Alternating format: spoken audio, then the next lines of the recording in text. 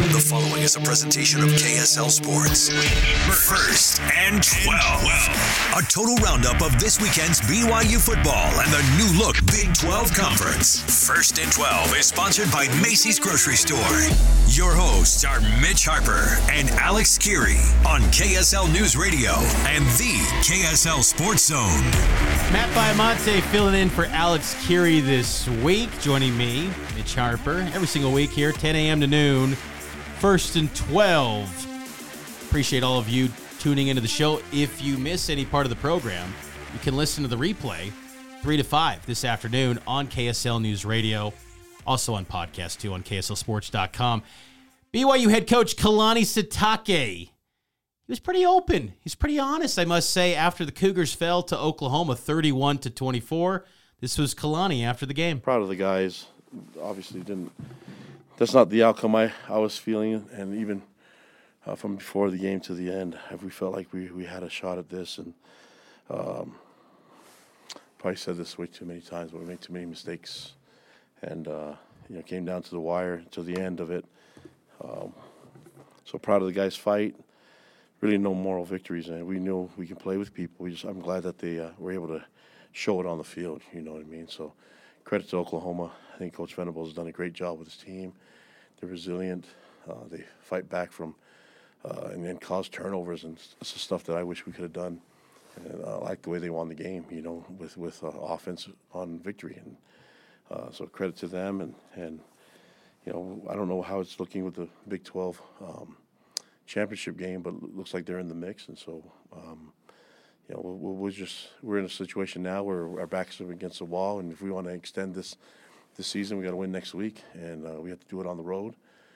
Go to Oklahoma State and try to find a way. And proud of the guys. I think they'll keep working hard, and hopefully we can play our best game next week. But this one felt like this was missed opportunities from us, and to give Oklahoma credit, they were able to do some things and create turnovers and put us in some tough spots. But we just have to find ways, keep working. We're building something nice here, and part of the building process that we have to find a way to try to extend the season so we can utilize those practices to develop our players. So, just ready to take any of your guys' questions you guys have. So, yeah. Target 17, you're running the ball well, you're down at the 2-yard line. Are you okay with that play call? Throw it in the end zone? Yeah, play call is an RPO, which means run first, and you don't throw we went fast, so you don't throw the pass unless there's nobody covering him. And so I have to go look at it, but I don't think the receiver even thought the ball was going to go to him. This is one of those moments where you just got to hand the ball off. And I believe they had two guys out on coverage, and that's from our read is give the ball. So, yeah, that's that. It wasn't like a beast mode type of decision back in the day. This was a definite RPO call, which is run is first, and usually you only throw the ball if you have the numbers out there and open, and try to go fast to see if we can throw them off in coverage. And sometimes you can get a cheap one where guys aren't noticing the formation, see a receiver there in the slot. Credit to their guy, they made the play, and we made a mistake, and a costly one because you're about to go up by 7, instead you go down by 7, so there's a 14-point swing, which was horrible to go through, but the guys fought back, and we fought back from that moment and tried to and had our moments. But turnovers cost us. You cannot be careless with the football, whether it's fumbles or interceptions, and expect to beat teams. And in the turnover margin, we lost this one, and that's what it comes down to. And they were really costly.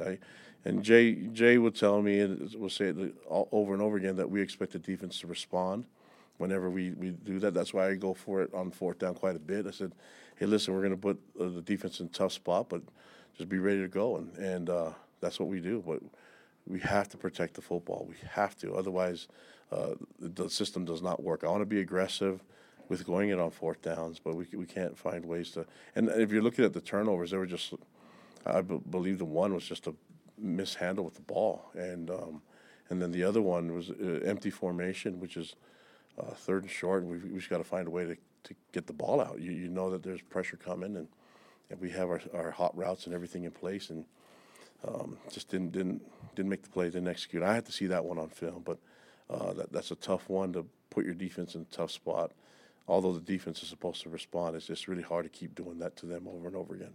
What do you think of the preparation and the effort from this team to get ready for this? Yeah, the effort's been great, guys. Listen, some of the games that we've had when we've been blown out, the majority of the guys have given them great effort. I think some of the issues and guys, I think it's easy to say, well, they didn't give effort in this game, and they gave effort in the other ones. The guys and the leaders are playing their butts off, and a lot of it is the mistakes that are making it. Sometimes when you're making mistakes and you're not going 100%, it just looks like you're lost out there. But the guys work hard. We demand effort from all of them. And you can usually overcome any of the mistakes that you have with your effort and your energy. And that we just weren't able to do that. And when you're going against really good teams, and you turn the ball over that many times and really, usually you get knocked out. And so I think I said it when the Texas game, the defense fought, gave us a chance, and that one phase was working for us. This one, I felt like all three phases were really starting to click. We're doing some really good things on all three phases. Our punt cover was a lot better. Our return game, I think Parker had a really good return, and then the next play we turned the ball over. So we're not building on the momentum that's already there, and it cost us. And I think offensively we saw some really good things, but the turnovers were such a downer. That's the thing we're going to keep going back on. And I don't care if quarterbacks or players think that we overemphasize that. It's like, take care of the stinking football, don't put it on the ground, and don't be careless with throwing the ball as well. So that ball does not belong to him. It belongs to the program, belongs to Cougar Nation. And that's obviously we're not doing a good enough job at emphasizing that.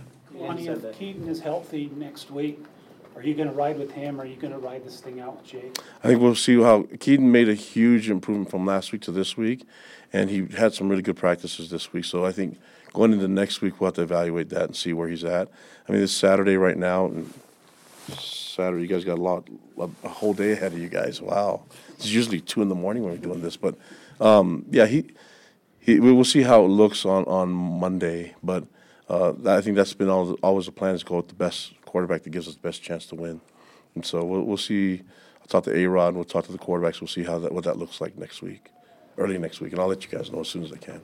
But looking at Keaton's progress that he made from last week to this week, if he does the same type of progress, I feel really good about him being on the field too. Why the timeout at the end of the game? It was like 2 minutes left. Was the clock going to run again? Or yeah, it was going to run, and then we're just desperate. We're just like, hey, are you sure you reviewed it? Could you find a different angle and try to, maybe there's a magical angle that shows up and his knee wasn't down and there was a fumble. I mean, I think we're just had nothing to lose there, and I wish I would have just called it earlier so they didn't have to break the formation, get out and set up the offense.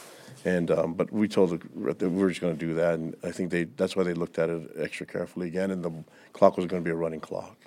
I know you said that you don't want moral victories, but you went blow for blow with a nationally ranked team for 60 minutes. Does that give you confidence heading into Oklahoma State next week with how you guys competed? Well, I mean, when you moral victories, I mean, so you have to be proud of your effort and things that you did. But what I was proud of was the battle in the trenches. When it looked like in some of the other games we were maybe overmatched or we weren't in the right spot, and a lot of that had to do with bad technique. This one is like I felt like the guys were fighting back and forth. It's not like we dominated them up front and they dominated us. It was a good back and forth. Unfortunately, they were able to grind the clock out and get the win at the end. I'd like to see our guys respond differently and try to find a way to get the ball back. But Oklahoma's a really good team, man. I know that Dylan wasn't able to come back and play, but they have good players all over the place in great depth, and that's what we're trying to build here. And so, I felt like their quarterback came in and he took care of the football. Looking at what he did, Jackson Arnold took care of the football and actually ran the ball pretty physically. So they put it on his shoulders to win the game, and even when they needed a first down, they were able to allow him to throw the ball. So credit to them for making the plays to win the game, and disappointing that we gave up so many turnovers that cost us a lot of points. That was BYU head coach Kalani Sitake after the Cougars fall to 5-6 on the season, losing to Oklahoma 31-24. Taking a timeout on the other side, we'll get to the Big 12 featured game of the week here on First and 12, and it's powered by KSL Sports.